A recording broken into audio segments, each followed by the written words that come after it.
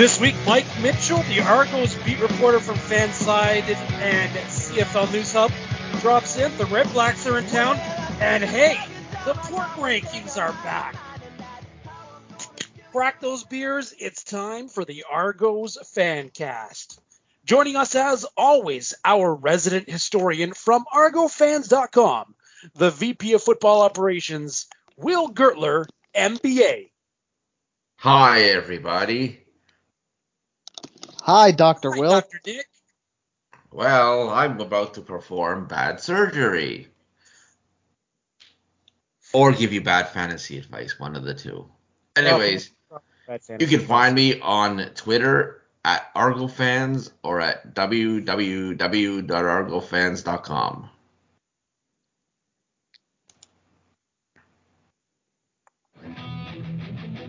And from the Double Blue Order, Sir Douglas of House Ballinger, second of his name, Lord of Section 116, Warden of the South Side, and Protector of the Realm.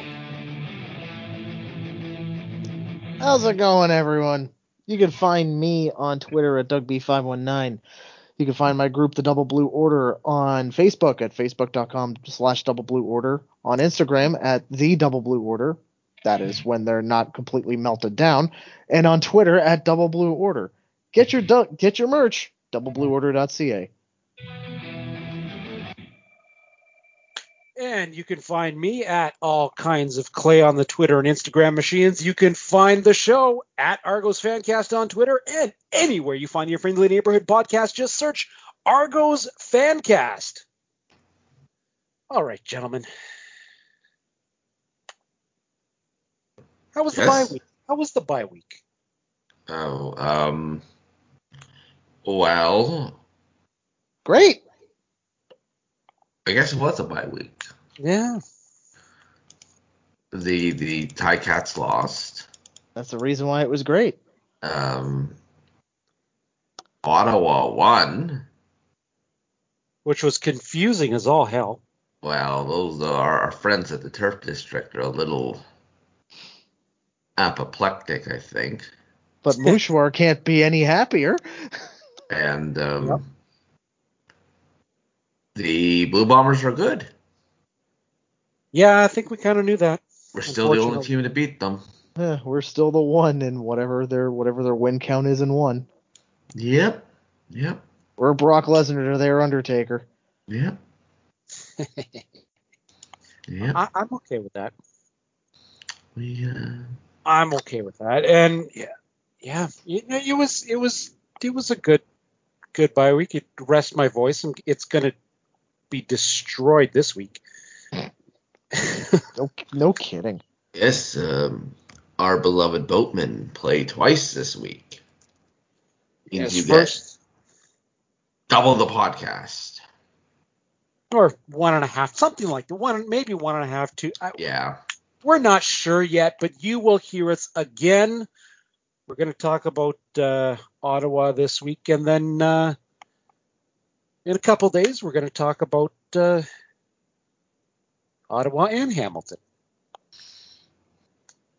Well, you know what? I think it's time to bring some legitimacy back to the show for once. It's been a little bit. Do we have to? Yeah, we're gonna bring on a guy who he's brand new beat reporter for the Argos, reports for Fansided and CFL News Hub. Mike Mitchell. Perfect. You guys have an awesome show. It's such a contrast from a lot of the other shows that I listen to. It's I'm a bit of a football nerd, but I like something different every now and again. And you guys bring a lot of personality to the table. Ben Grant was always talks well about you guys and how much he enjoys your podcast. So that's cool. Well, we're the one that you listen to with the beer in your hand. He's the one you listen to with the notepad in your hand. Oh my goodness, yes. Yeah, it's like I've been sharing so many messages with him, and we're breaking down, the third and fourth fullback on the Argos roster, trying to, so it's like, we get into, obviously with his coaching background and my nerddom, if that's even a word, we end up having conversations and discussions and all this stuff about all this nerdy football stuff. So yeah, every once in a while it's good to have a beer and just relax. All right. Well, with that being said, your open, your intro, all that. Yeah. Well, yeah, we did. Yep. Welcome to the Fancast. I'm probably going to include that whole plug for the X's and Argos as well in there, because that worked out well for us. But welcome to the Fancast, Mike. Hi. Thanks for having me. I appreciate it. Now, before we get into you bringing some legitimacy to our show, can you tell everybody where they can find you and where can they read your stuff?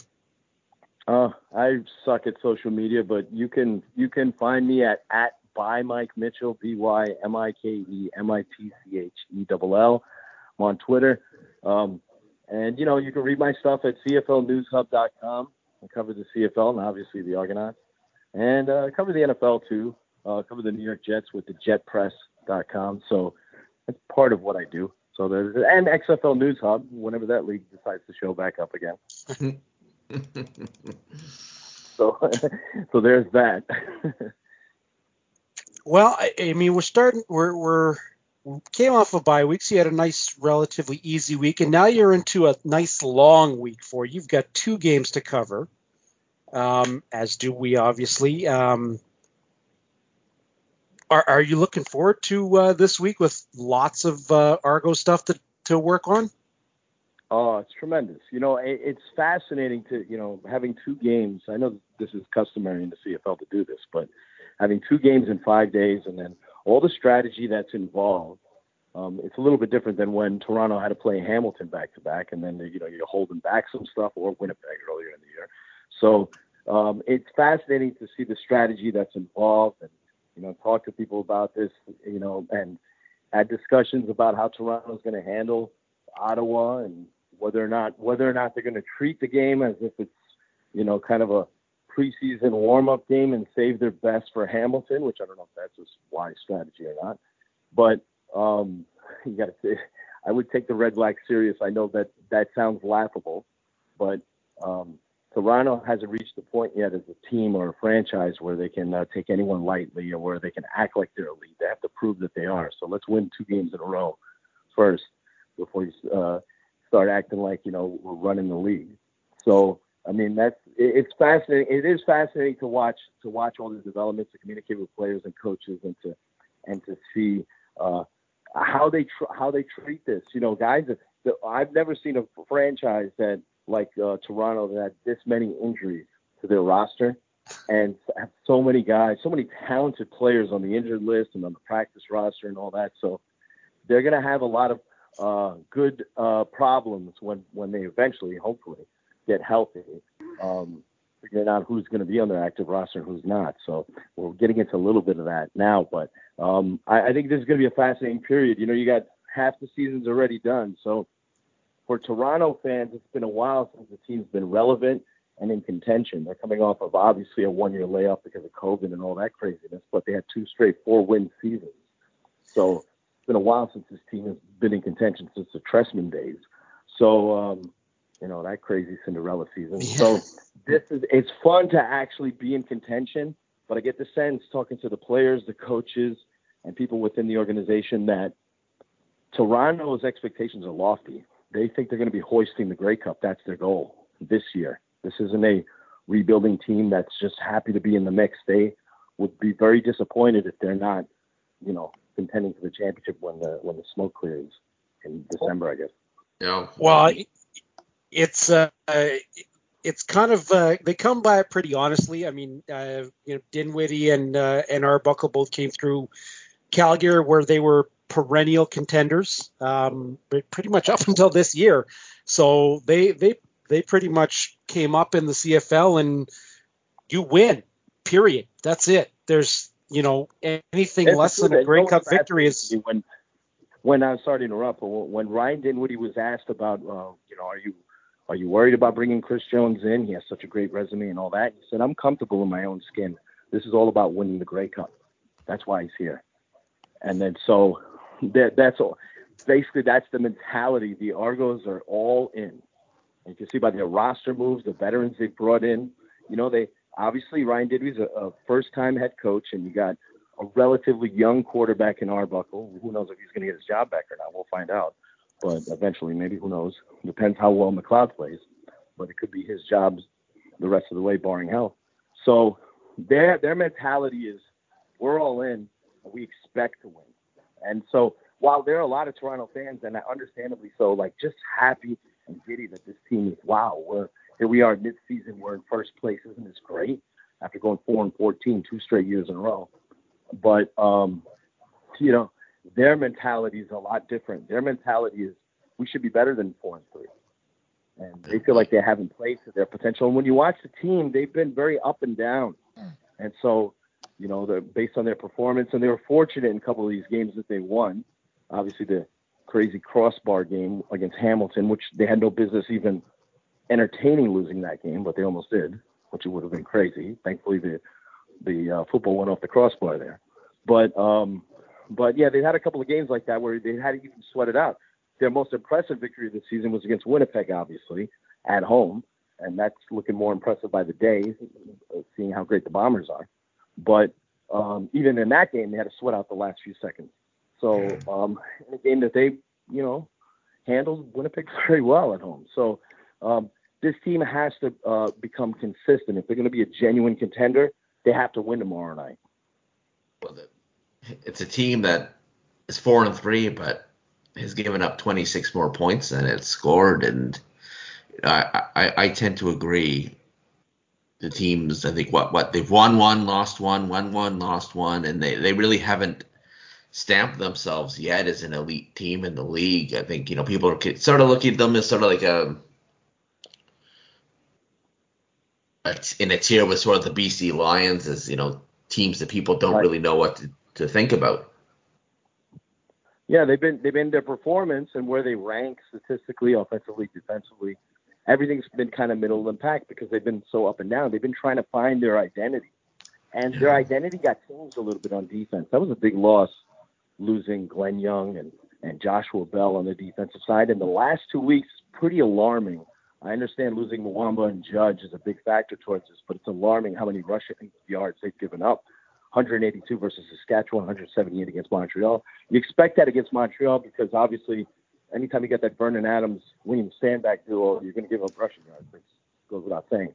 But even Saskatchewan had their way with Toronto. So, and Chris Jones has to do a better job. I know the reputation.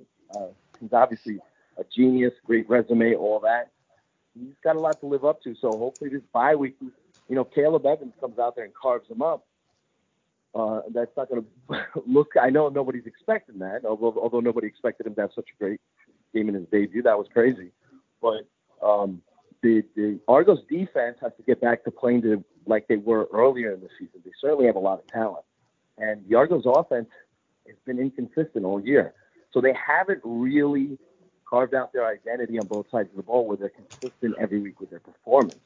And if they truly want to be a championship team, they got to get to that point. They can't be up and down every week and not knowing what to expect from the team. Now, going specifically about this Ottawa game coming up on Wednesday this week, what do you think the Argos need to do to contain this? We're hoping he's a flash in the pan, Caleb Evans. But what do the Argos need to do to contain this Ottawa Redblacks team? They have a couple of playmakers. Obviously, the guy who scares you the most on Ottawa is Dedman on return. So my advice to Toronto, who has been up and down on special teams with the exception of Boris Vitti, is don't kick to Dedman. As far as the Ottawa's offense goes, the Argos have had issues against mobile quarterbacks this year, even guys who are not so mobile. They give guys like Dane Evans escaping from the pocket, Hilaros, and a couple weeks ago Cody Fajardo. So Caleb Evans is very mobile, so you want to keep him in the pocket. He ran well last week. He was a talented mobile quarterback at Louisiana Monroe. So I would say the best thing they can do is get Evans into second and long, and then use that home crowd and the pass rush to keep him in the pocket and not let him escape and make plays. Ottawa doesn't have the skill position level that Toronto has. Well, they added Kenny Stafford. R.J. Harris is a decent player. Ryan Davis has made some plays this year for them. He's done a good job. So, good CFL rookie there. So they have some playmakers there. But La Police has a good offensive system. They just don't have the talent that other teams in the CFL do. So I would say, their run defense has to show up. Now, getting Jack Cassar is going to be fascinating to see him playing on the mic. Middle linebackers there. They had issues, Toronto, defending the run with Mwamba out of there, and then obviously Judge is out as well. So Cassar and McCoy will have to stand up against the run. I think the return of Drake Nevis is huge for the team. This would be the debut for Nevis because he hasn't put on an Argos uniform in the game. So he's one of the better run stoppers in the CFL. So getting Nevis in there next to Oakman and company, that could be helpful against the run too. It's alarming the last couple of weeks how the Argos defense has played. So that's got me a little bit worried how they're going to perform on Wednesday night. But you want to get Ottawa into second and long and try to confuse the CFL rookie there and Evans into mistakes. I think that's a big key. So, So obviously, being from the New York area, what attracted you to the CFL, and how did you end up writing about the Toronto Argonauts? Yeah, well, I'm a New York Jets fan originally and a New Jersey Generals fan, and I love Doug Flutie. So when Doug Flutie made his way into the CFL, I was a casual CFL fan as a kid because I've always loved alternative football leagues, hence, my fandom of the USFL. And in New York, I started monitoring what was going on in the CFL. And then when Doug Flutie made his way, I actually was a fan of the Argos before Flutie made his way there, but I became a rabid Argos fan when he made his way into Toronto. And so, those teams, the 91 Argos is what made me a CFL fan. And then from there, the thing I loved about Toronto the most, and perhaps this speaks to my personality, was for whatever reason, Toronto's hated. And so big city, a lot, they're kind of like ostracized. They're kind of, and I get a kick out of it. So I love the uniforms, the colors, the personality, the players through the years, Gretzky and Candy and all that, and Rocket and Flutie and Mike O'Shea and all those players.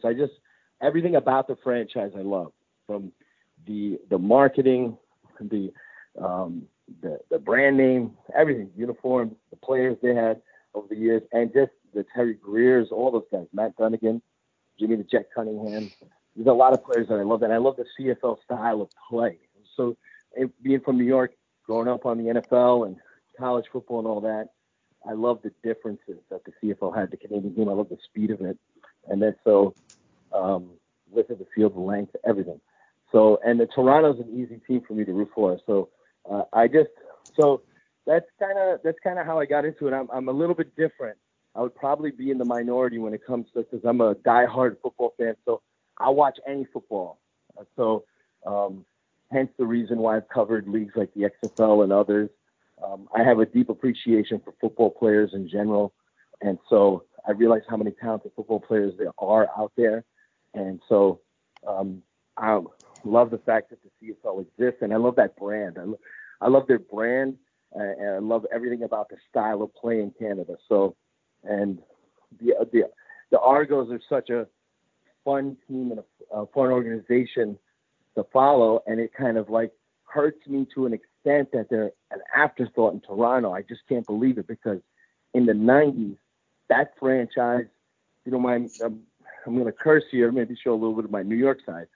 That franchise was a shit. It was a big deal. And then over the years, I can't believe in Toronto, it's like 4th or 5th in the pecking order. So, which makes me root for the franchise even more. So hopefully they win a bunch of great cups. And so my fandom is coming out here. I know I'm supposed to be a journalist here. I'm not really supposed to declare my allegiance, but can't help it. They've been with me since I was a kid, and so and I root for them even more so now than I did back in the day. And I get a kick out of opposing CFL fans who hate the Argos.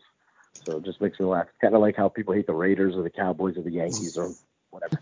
Well, seeing as how you've been an Argos fan for a while, have you been able to get up here to see a game? I know currently that's not really that possible, but before, have you been able to get up here to see a game?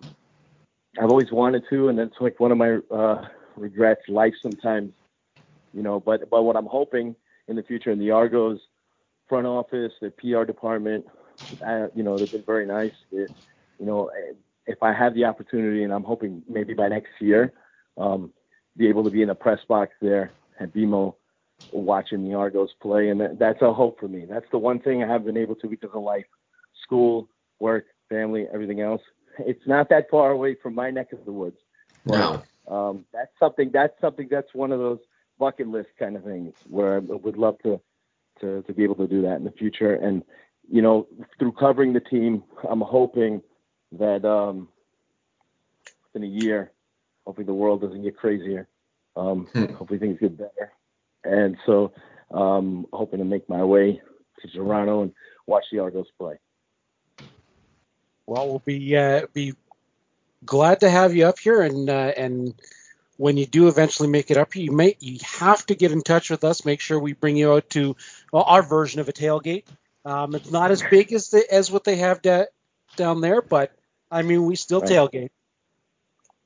I believe it, yeah. And Toronto's such a beautiful city. There's so many things to offer there, but that's like the first thing I want to do is experience an Argos game in person, and that'd be cool. I appreciate the invitation. That'd be awesome.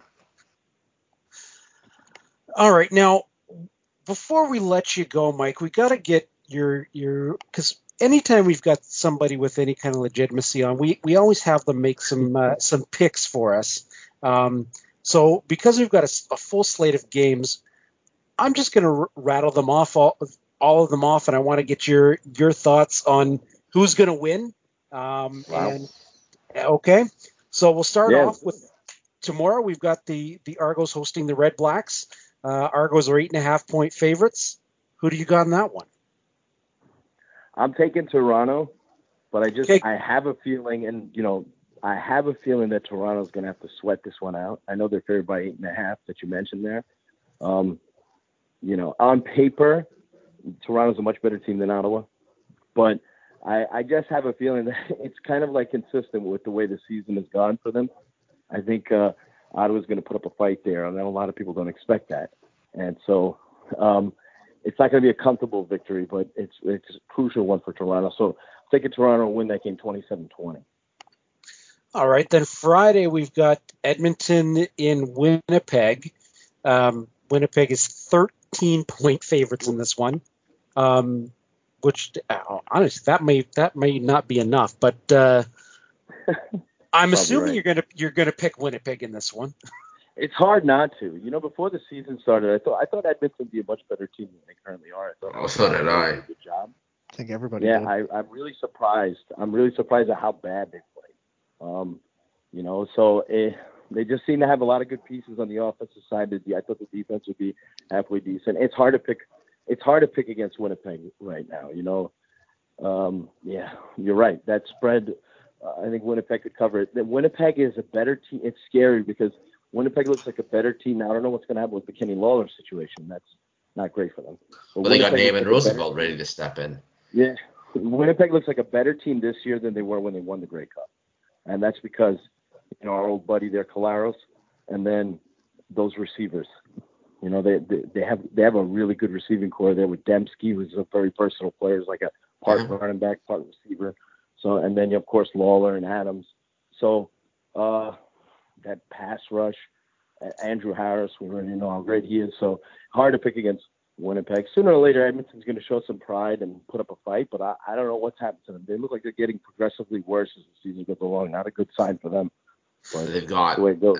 And they've got Winnipeg also has the offensive line that, the most important part has kept Zach Collaros. Oh, that's exactly right. Healthy. Yeah, those guys are monsters up there. Yeah, so they just have like in the past, the guy O'Shea there was a tremendous coach, and they've always been so fundamentally sound. And they play a lot of boring ball, beat you up on the offensive line, awesome pass rush.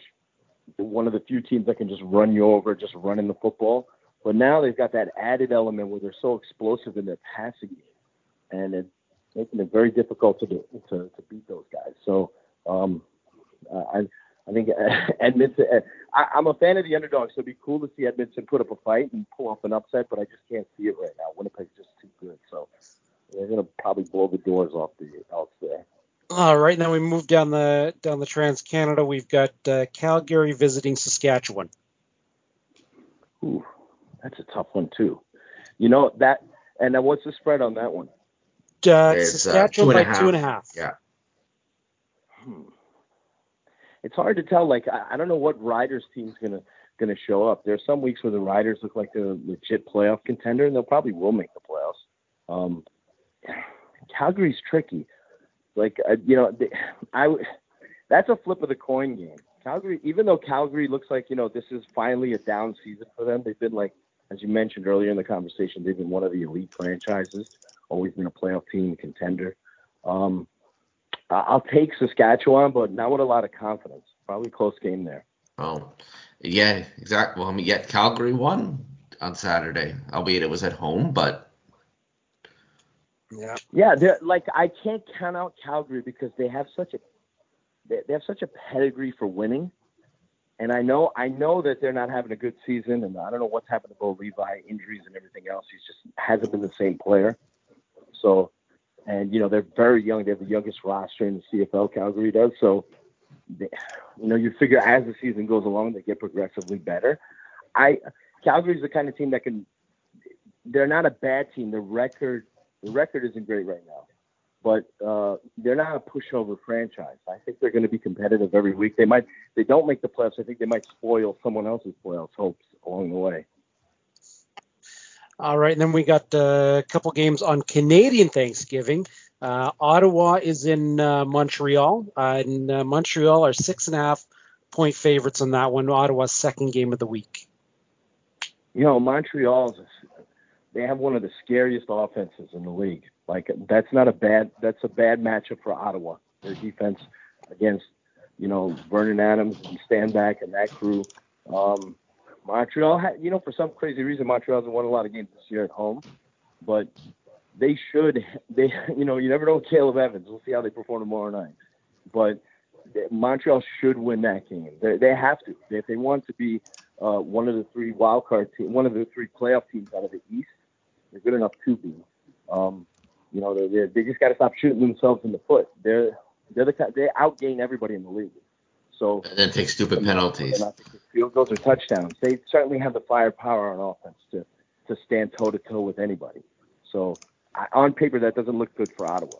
So especially with Montreal at home. So we'll see how Ottawa looks going into that game. I mean, if they beat Toronto, well, then all of a sudden everybody's going to be hot on Caleb Evans and the Red Blacks and their little hot mini streak there. But I would pick Montreal in that game. Well, I just want on Saturday, Montreal turn it from a 0 to a 10 in the span of, just like that. They seem like dead in the water against Hamilton. They were down 17-3 in the fourth quarter, and they turned it up. And Hamilton. Yeah, they have that potential. They have that potential to get hot and get on fire.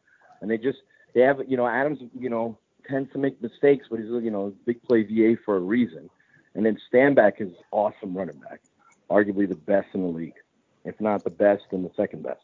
And so they have a really underrated and deep receiving core. They're an explosive team. Like you said, they could go from 0 to 10 in a heartbeat. So they're dangerous.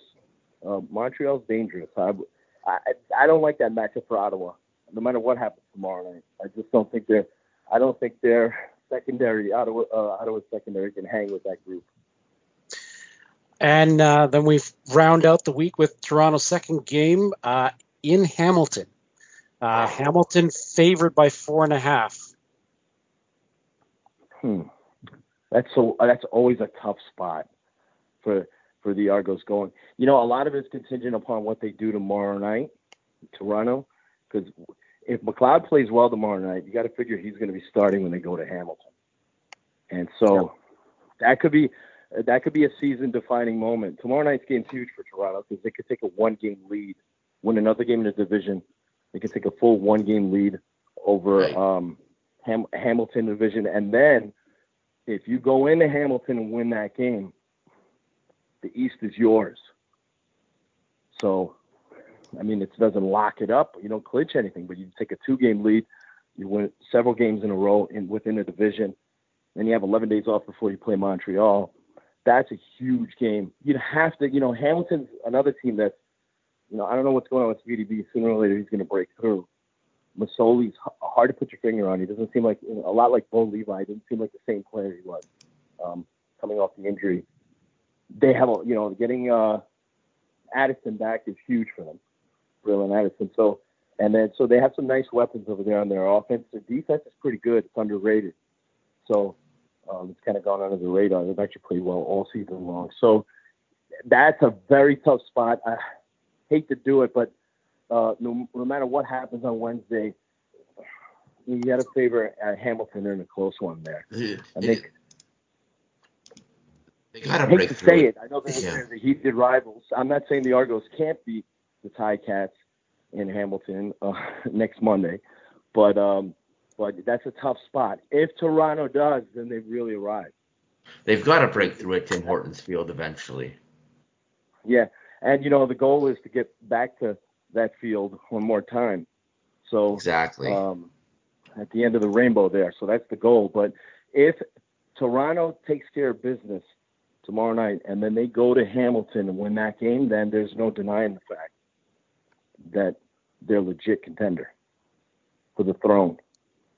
If they don't, so that's going to be a huge – that game – when you're playing 2 games in 5 days, it's difficult to say. It's obviously the third meeting between the Argos and Ticats this year. They're going to play 4 times, maybe even 5 if they're both in the playoffs. Who knows?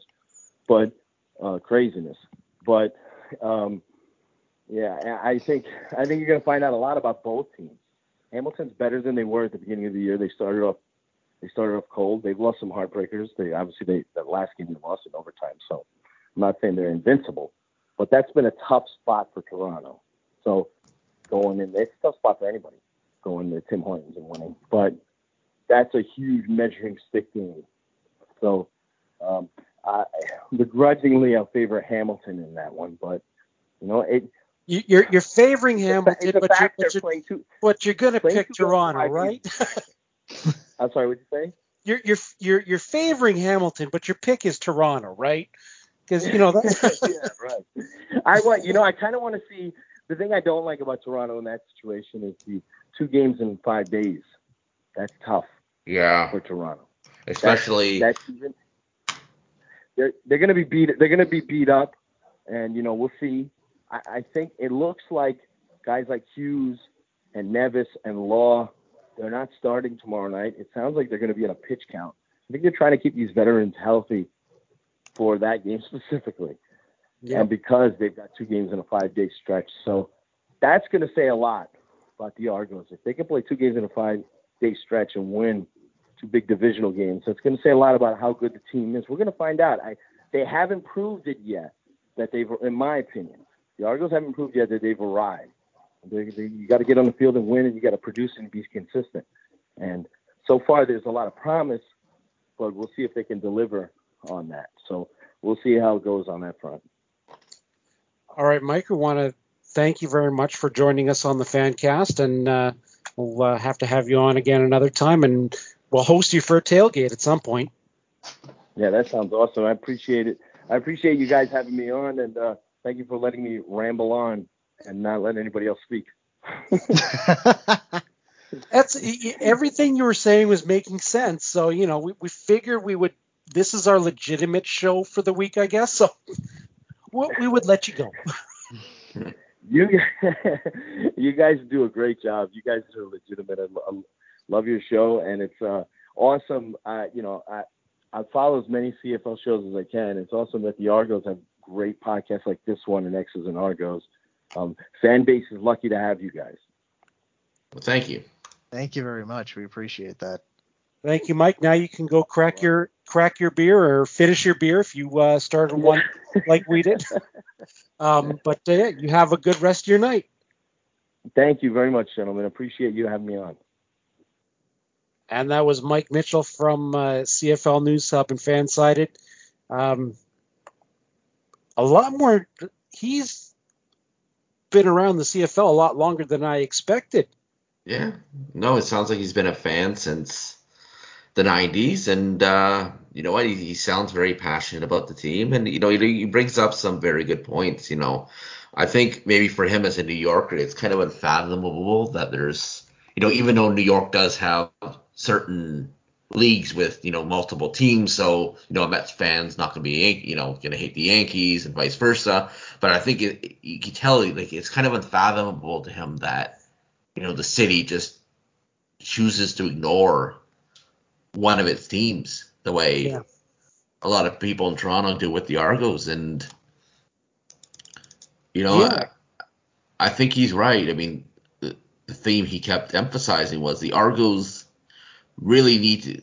I mean, he believes that game tomorrow's going to be closer, but really, wouldn't tomorrow be the right game for the Argos? I mean, it's not really going to be it wouldn't be a statement game per se, but I think it's a statement game where you have to beat Ottawa by more than 7 points.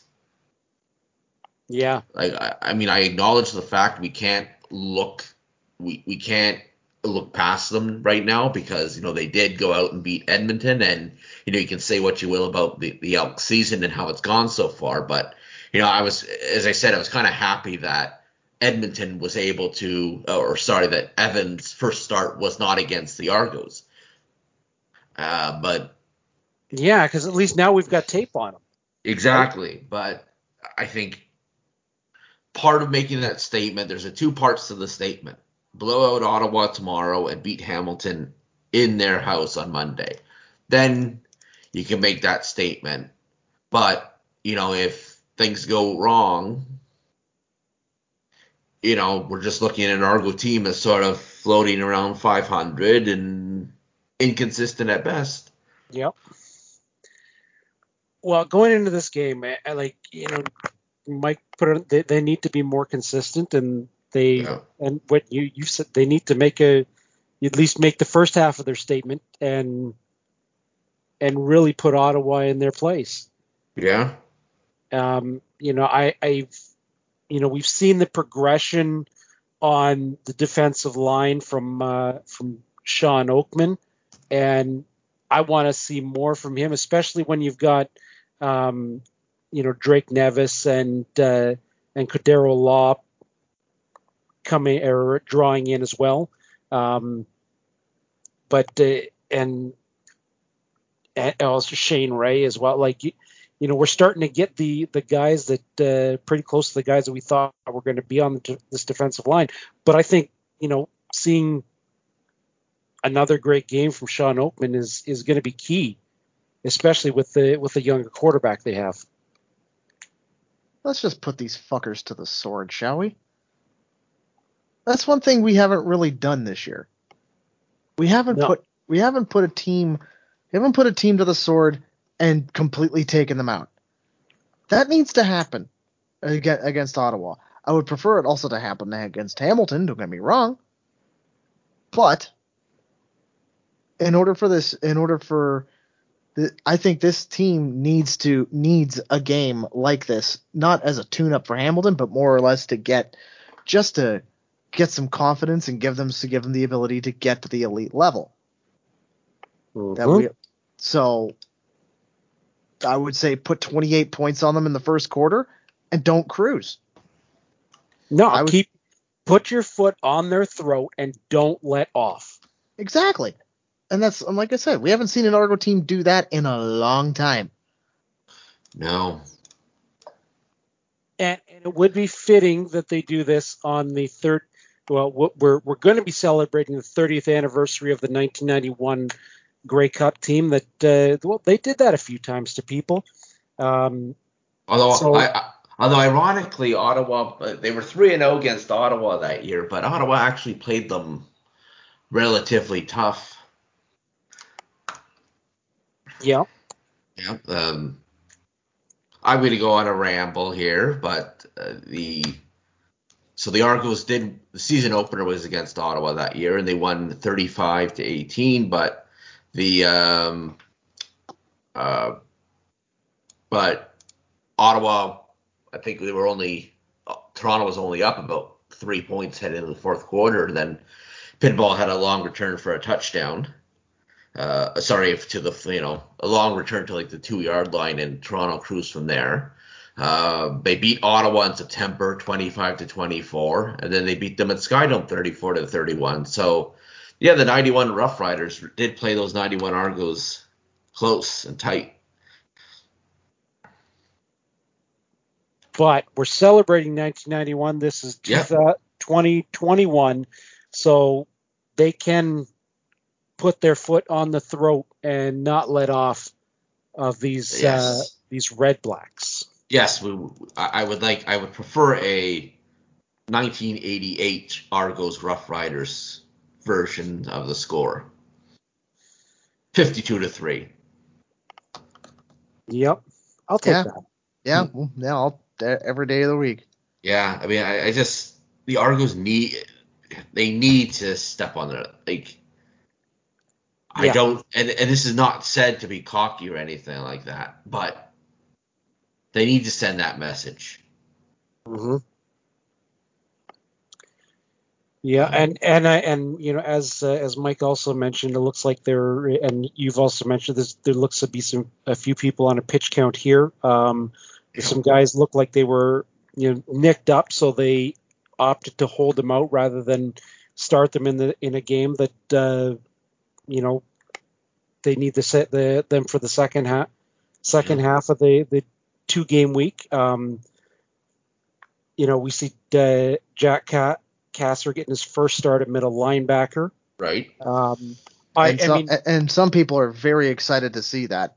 Oh, I'm very excited to see that as well. And I think the one thing that's going to really help him is you've got Chris Edwards on one side and Dexter McCoyle Sr. on the other side, who are both very, they've been in all season. McCoyle Sr. has been rotating in and out, and Edwards has been in all season. We get to see Shane Ray, Drake Nevis, Cordero Law, all on this defensive line. This is going to be Shane Ray's home debut, is it not? It is. Yes. It's going to be a lot of people's home debut. Yep. And then on the offensive side of the ball, we've got a few things changes up. Darius Bladdock is out, nicked up a little bit. So Philip Blake, who's starting to get healthy, is drawing in at left guard, and they're keeping the Castro at center. So he must be doing something right there. Yeah. Mm-hmm. And same thing with John White. He's nicked up, so they're holding him out. And DJ Foster, who is very capable of carrying the rock in place of John White. And they're also dressing quite a number of fullbacks. So I wonder if maybe if they need to spell out Foster at all, whether they'll give them any carries. Yeah, well, you would have to assume so, in my opinion. Yeah. Because we all know Declan Cross is a good runner with the ball too. Yeah. And Ansel Robo, the global player who, he has played running back in the past too. So he's not just a straight up fullback. He's also a running back as well. So, who knows, depending on how things go, if Foster needs a break, you've got options there.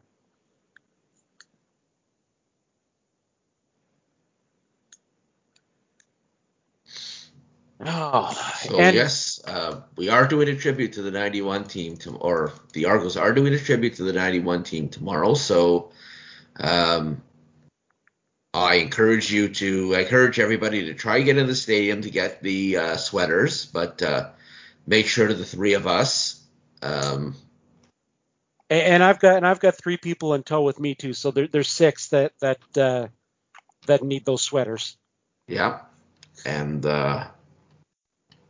I was actually So you're going to be pleasantly surprised because I didn't think they would be able to do anything this year because of the pandemic. But Mike Hogan told me that they're expecting 25 to 30 players to be up here, and apparently they're not all going to be the local Canadians on that team. That some guys from the States are going to come up. That's fantastic. I'm looking forward to that. Yeah. Because I've said it on here before. That was the team that I got to watch when I first moved to the Toronto area. So yeah.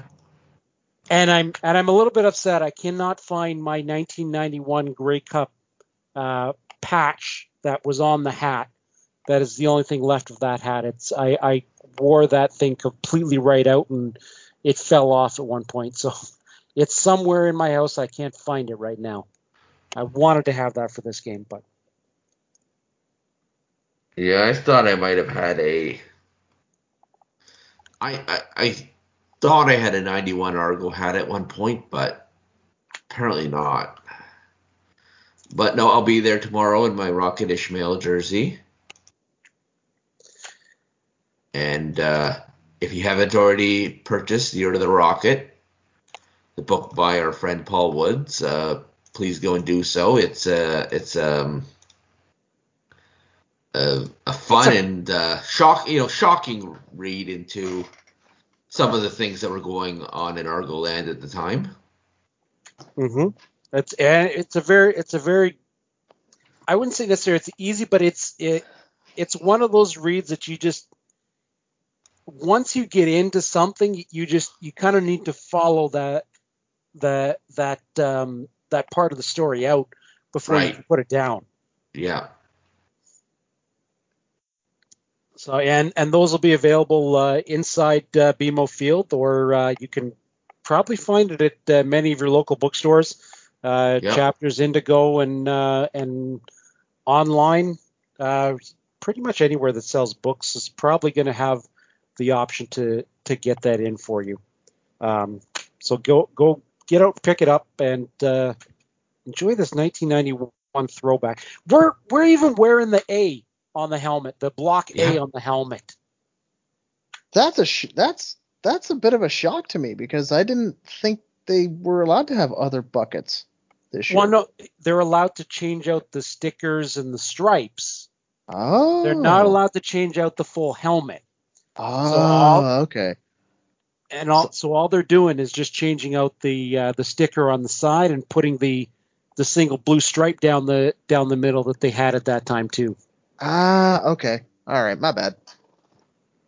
So I think the jerseys that would be harder to.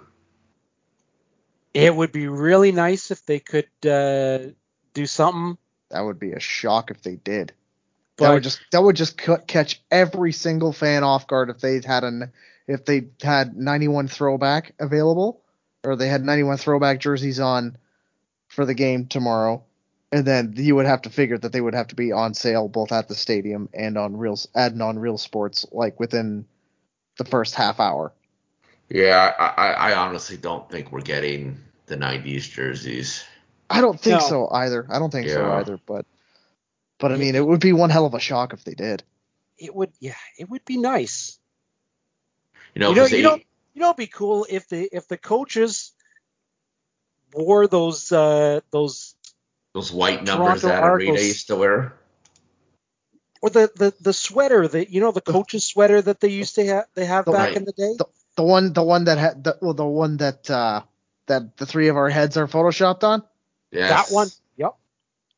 That would. Although I never saw. Okay. Yes, I have a picture. Well, our listeners aren't going to see it, but Adam Rita in that ugly Christmas sweater. Hey, every team had an ugly Christmas sweater. Yeah. Around that time. Oy. Yeah, Oy is right. Oy. Oh, that's bad. That is so bad. I love it. So, if by chance they were able to come out with the 91 jerseys and shock us, who gets the bold lettering that Ishmael had? Oh, on our team. Well, Tough call. it's hard to say. Yeah. I was I was looking at the thing, and that was the one thing that I thought, I'm like, okay, who Well, gets it? I think the answer may be simple. And the answer is Ellie Menser, linebacker, number 25. He's not even playing. He's He's as a defensive end, I think. Yes, we do have a number 25 on the team. Yeah. Yeah. Well, yeah. I mean, you could do that. You know, Shaquille Richardson, tribute to the late Daryl K. Smith, or of course Jamal Campbell. You know, do a tribute to the late Chris Schultz. Or you got Chandler Worthy and Paul Mazzotti. Yeah. Or you have Chris Edwards for David Williams, or Antonio Pipkin for Matt Dunnigan, or number 14 for Ricky Foggy. Yep. Or number 2, Ricky Collins. Reggie. There's so many options here. But there's only one Old number jersey. 31. Yep. And yeah, I think they essentially retired that number as soon as he retired. They didn't officially pinball. They were. I think they retired it that night. Really? I think they did. I remember being there, and I think they retired it almost instantaneously. Okay. No, nobody wore. Nobody. Yeah. Yeah. Well, I was going to say that it was the unwritten rule. You don't wear pinball's jersey until they officially did it. But yeah. Well, I think they officially retired it that night.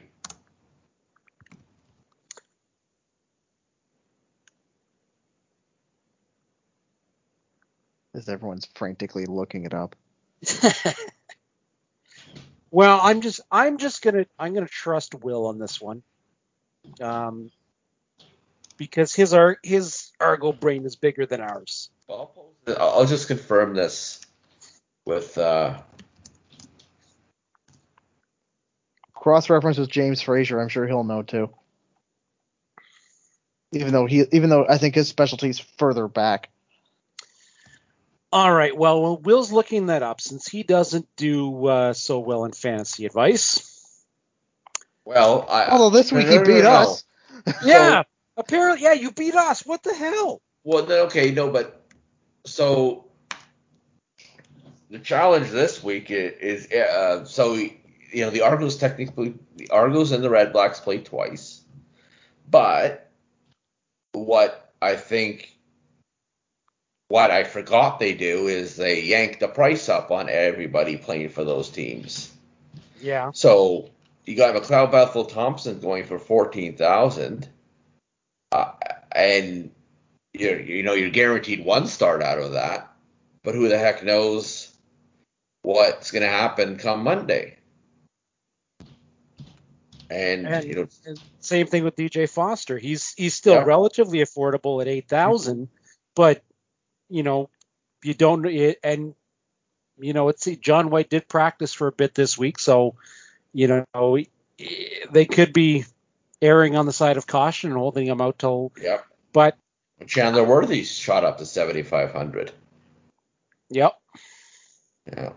And the Argo defense at 3,200 still looks like a decent enough option. Yeah.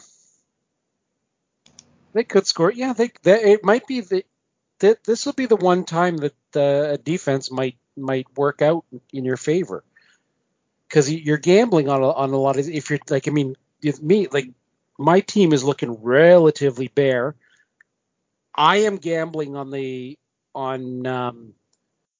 McLeod Bethel Thompson Law Firm and DJ Foster playing in both games. And then I'm riding Keenan Schaefer Baker until we're not until he proves me wrong. And at $4,500, he's still decently priced. And then I have to pick somebody from Ottawa because they're playing 2 games. So I'm toying between Devontae Dedmon or Nate Bahar. Because you're just doing that to score points with Mouchouar, aren't you? No, I'm just doing that because I scored 88 points last week, and I am not good at this. So no. I'm going to guys who've got 2 paydays for me. I scraped 100 this week for the first time in like forever.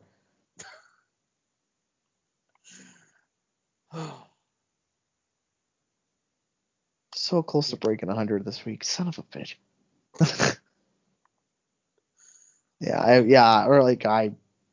It's like I only have like a few hours to figure this out, and I have no idea where the hell I'm gonna go with it. No, and if I can figure out a way to get Chandler Worthy in there, I might. But we'll see. Yeah, because right now I've got 5 guys on my team, and I've got $24 left to work with. Yeah, so do I. Okay. Well, so Angelo V confirms that yes, Pitbull's number 31 was retired the same night of his last game. That was fast. Yep. I put it out to the Argoverse on Twitter, and look. Well, if Will doesn't know something about the Argos, he can find it out in about 3 minutes. Yep. All right, get the pick'em games. Ottawa, Toronto. Toronto has to make the statement, so I'm going with that. Toronto by double digits. Yeah. Stomp a mud hole and walk it dry, boy. Yeah. Walk it dry and stomp them again. Friday, we've got Edmonton and Winnipeg. Winnipeg. Edmonton's just a bloody mess right now. Hey, you guys remember watching Raw in like the late 90s during the Attitude Era? Sure. And William Regal was out there. He's a man. No, it was after that. It was way after that. Such a man. And and he was out. Would you stop? As I channel Gorilla Monsoon here. Anyway, he was like this one point where he's out there and he's starting to read Shakespeare to a crowd, and I think they were in like Alabama or something. Oh God. And he started reading Shakespeare, and then he hit one line. Out comes Stone Cold, walks in the ring, kick wham stunner, walks back out. So arrive, stunner, leave. That's what Winnipeg is going to do here. Arrive, stunner, leave. No hope in hell for the Elks. My favorite was when what's his face? Jeff Jarrett. They brought back the silly NWA title briefly. Jeff Jarrett won, and he's doing what the hell's that called in the ring? Strut. That's Strut. Yes, and then Austin just shows up and stuns him. You know what? You could. At that time, you could basically throw anybody out there and have Steve Austin just show up, stun them, and leave, and it would have been good TV. I don't think you could have done that to anybody. You know, some may be a little bit different than others. You know, like if he came out and stunned the Undertaker, it'd be like, holy crap. But, you know, comes out and stuns Jeff Jarrett, you're laughing. See, I think that's like the wrestling version of the Gong Show. Gong. That's the But, wrestling version of the Gong Show. Someone comes out, you they know what? start beaking off. Someone just walks, some swaggering guy walks over, breaks a pane of glass, out comes Stone Cold, stuns the talent, walks back, and that's it. Yeah, It's the but Gong Show. All right. Well, So you have soap operas going on in 3 CFL cities right now. Edmonton, things seem like they're not going too well behind the scenes. The Young and the Winnipeg, Elks.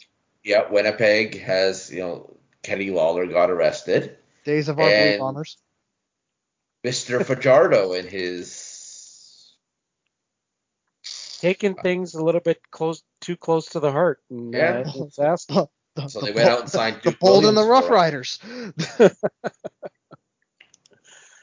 Yeah, and speaking of and well, if anybody's the question, yeah, Winnipeg by plus the points. A lot. Yeah, Saskatchewan and Calgary. I'm picking Saskatchewan here just because they're home, and I don't think the Calgary team we saw last weekend was for real. Well, I'm picking Calgary because, well, Because you don't like Saskatchewan. yes. Doug? This one always confuses me, but I think I'm gonna go Saskatchewan because of the home building advantage. Yep. All right, and then we got the second game for the Ottawa Redblacks in Montreal. Montreal by 6.5, and are we going to get the high flying Alouettes at home this year, or are they? Or are they going to be a bunch of turkeys and just stay low to the ground? I'm going to be a coward and say I'm not prepared to make a selection on this game until our next show later in the week. Well, I'm going to pick Montreal, but reserve the right to change my pick based on what we see on Wednesday. Probably not going to change, but and then we'll save the other one for. I think we certainly save Argos Ticats picks until the next. Yes, we're obviously all picking the Argonauts. I think it all depends on by how much, and that will depend on what comes out of Wednesday night. Tomorrow. Yes.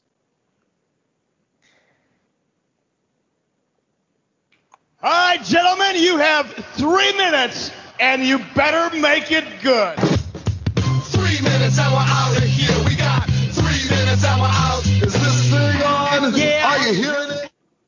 The longest 3 minutes in podcast history. Here we go.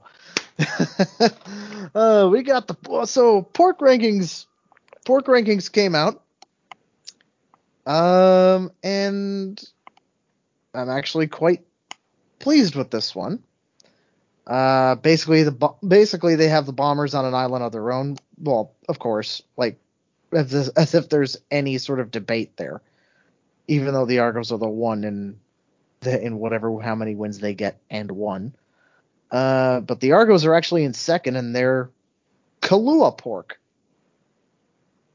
I've never had it, but I really want it. You know something? I kind of want it too. Traditionally slow cooked in a pit underground for hours. No liquor needed for this one. Just a little bit of patience. A luau favorite. Enjoy. Yes. I remember the Imperial Palace used to have luau's every now and then. I never went to one. I should have. Anyway, moving on. Let's see. So the Riders, ham croquettes.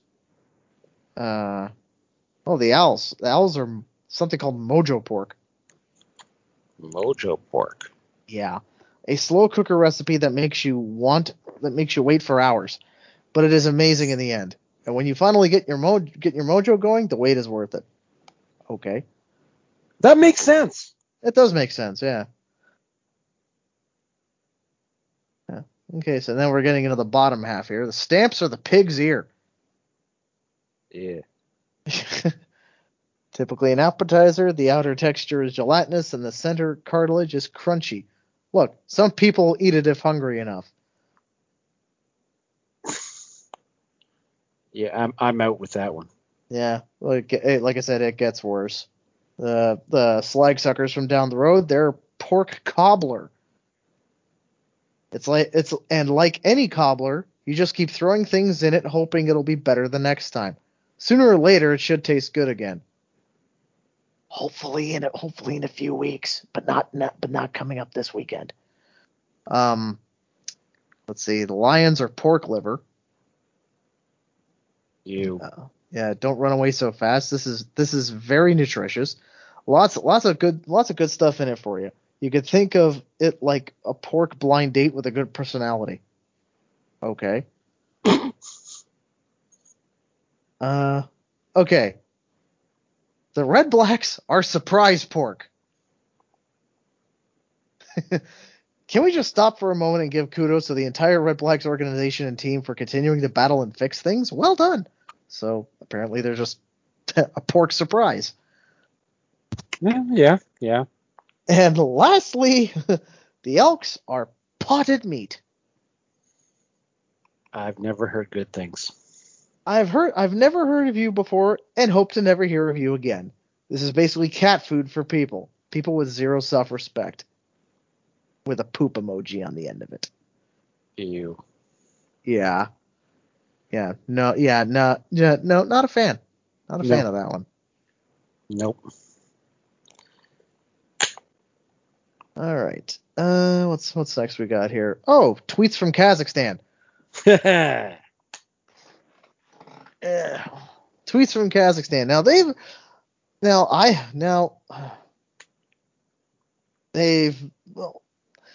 with the birthday cell. Oh, by the way, before I continue, happy 148th birthday, Toronto Argonauts. You don't look a day over 100. Nope. Happy birthday, Toronto Argonauts.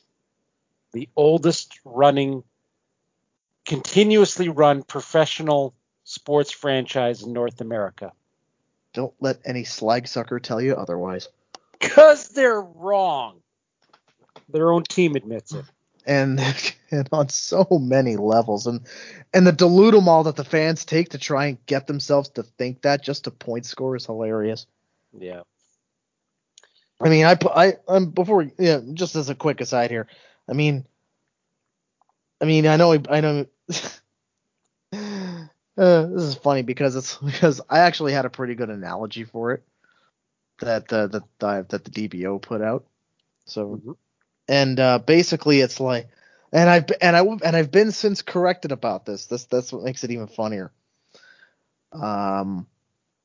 Okay, so basically it's basically in 1950, two cats died, one black and yellow, one red and white, and a group of citizens came along, duct taped the two corpses together, and is now trying to pass it off as the black and yellow one with 1869 written across them both in crayon. Both teams died to make the new one, and the current team is a Frankenstein. It's a Frankenstein monster. Well, now I have been since corrected because friend of the show, friend of mine, Josh McGee, came out and said, also, the black and yellow one is a replacement kitty for the old black and yellow one that died a few years before, but they pretend like the black and yellow cat never died. So that's basically like the parents replacing the cat, hoping the kids wouldn't notice. I read through the Ticats history about that, and we all talk about, okay, there was the Tigers and there was the Wildcats, there was also the Alerts, and then there was like 4 or 5 teams that, like, when one team died, another team came up, and then they resurrected this and resurrected that, and like, okay, whatever. Your history is very confusing. No wonder they only say 150 years of Hamilton football. Yeah. Anyway, back to Kazakhstan. Back to Kazakhstan as we fly from Hamilton to Almaty, Kazakhstan. They replied to that tweet asking, so Do they eat them raw? Do they want to eat them raw? Probably. I wouldn't know. Let's see, another one here. My And this is all in favorite the same vein, mind you. Yep. It's like and this was in response to our friend Rory, and the self-proclaimed smartest man in Canada, very much like how Myron Mike Sharp was the self-proclaimed Canada's strongest man. Well, Peter Daszkowski did win a TV game show called Canada's Smartest Person, something like that. If you put me and him one-on-one in Jeopardy, I'll school him. Anyway, so in response to a bunch of other things, he said, "Everyone knows that Peter's the best Argonaut in Eastern Europe, but he can't count." My favorite was when they replied to the Argonauts injury report. Yeah. You gave them yak milk and potatoes. That's good. Cook the potatoes, but not the milk. I love these guys. Yep. They are fantastic. So that's that. So that's tweets from Kazakhstan. Let me just see. Is there anything else here?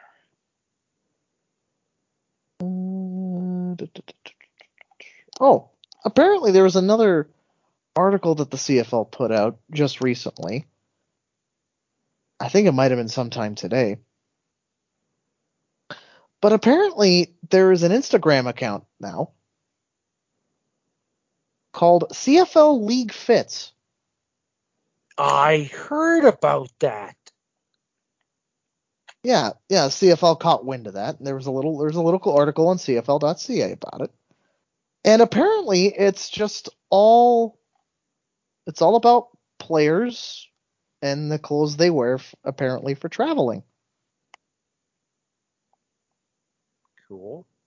And I gotta say, some of them are pretty darn good. It's like I wish my wardrobe was as diverse.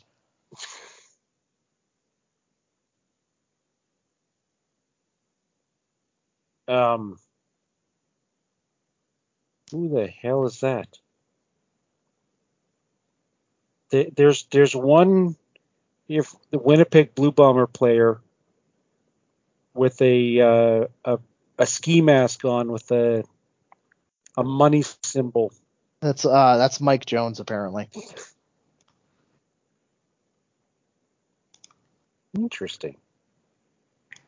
Yeah, I don't know but I think the best one was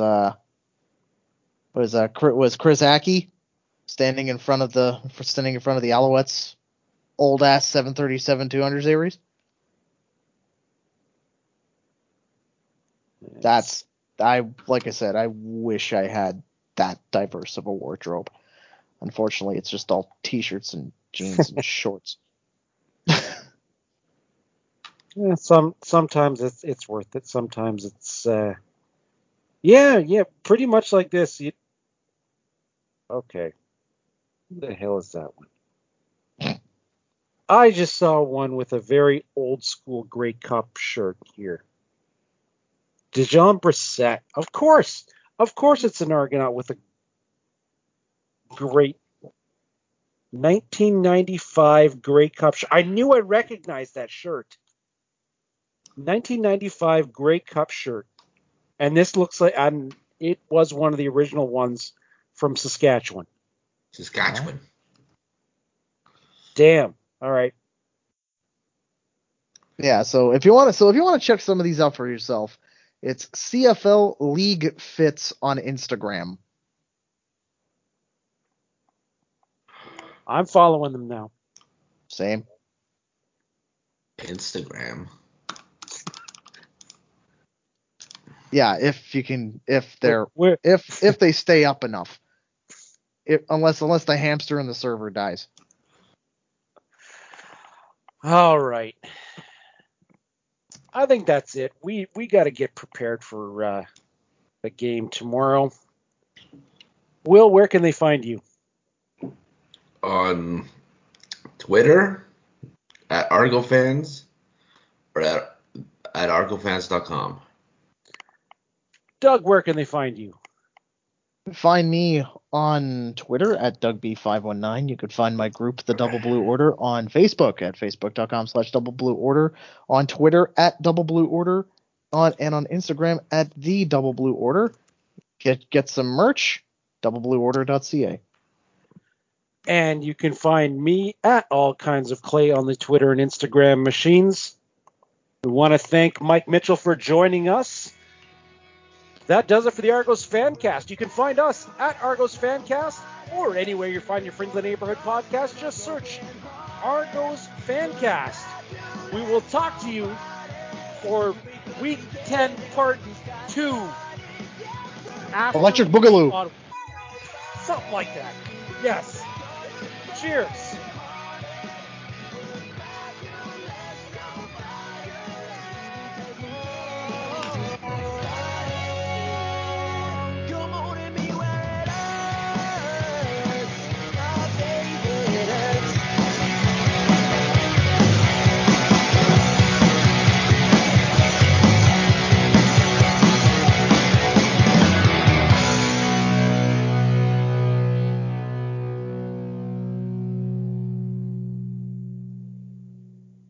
Do-do-do-do.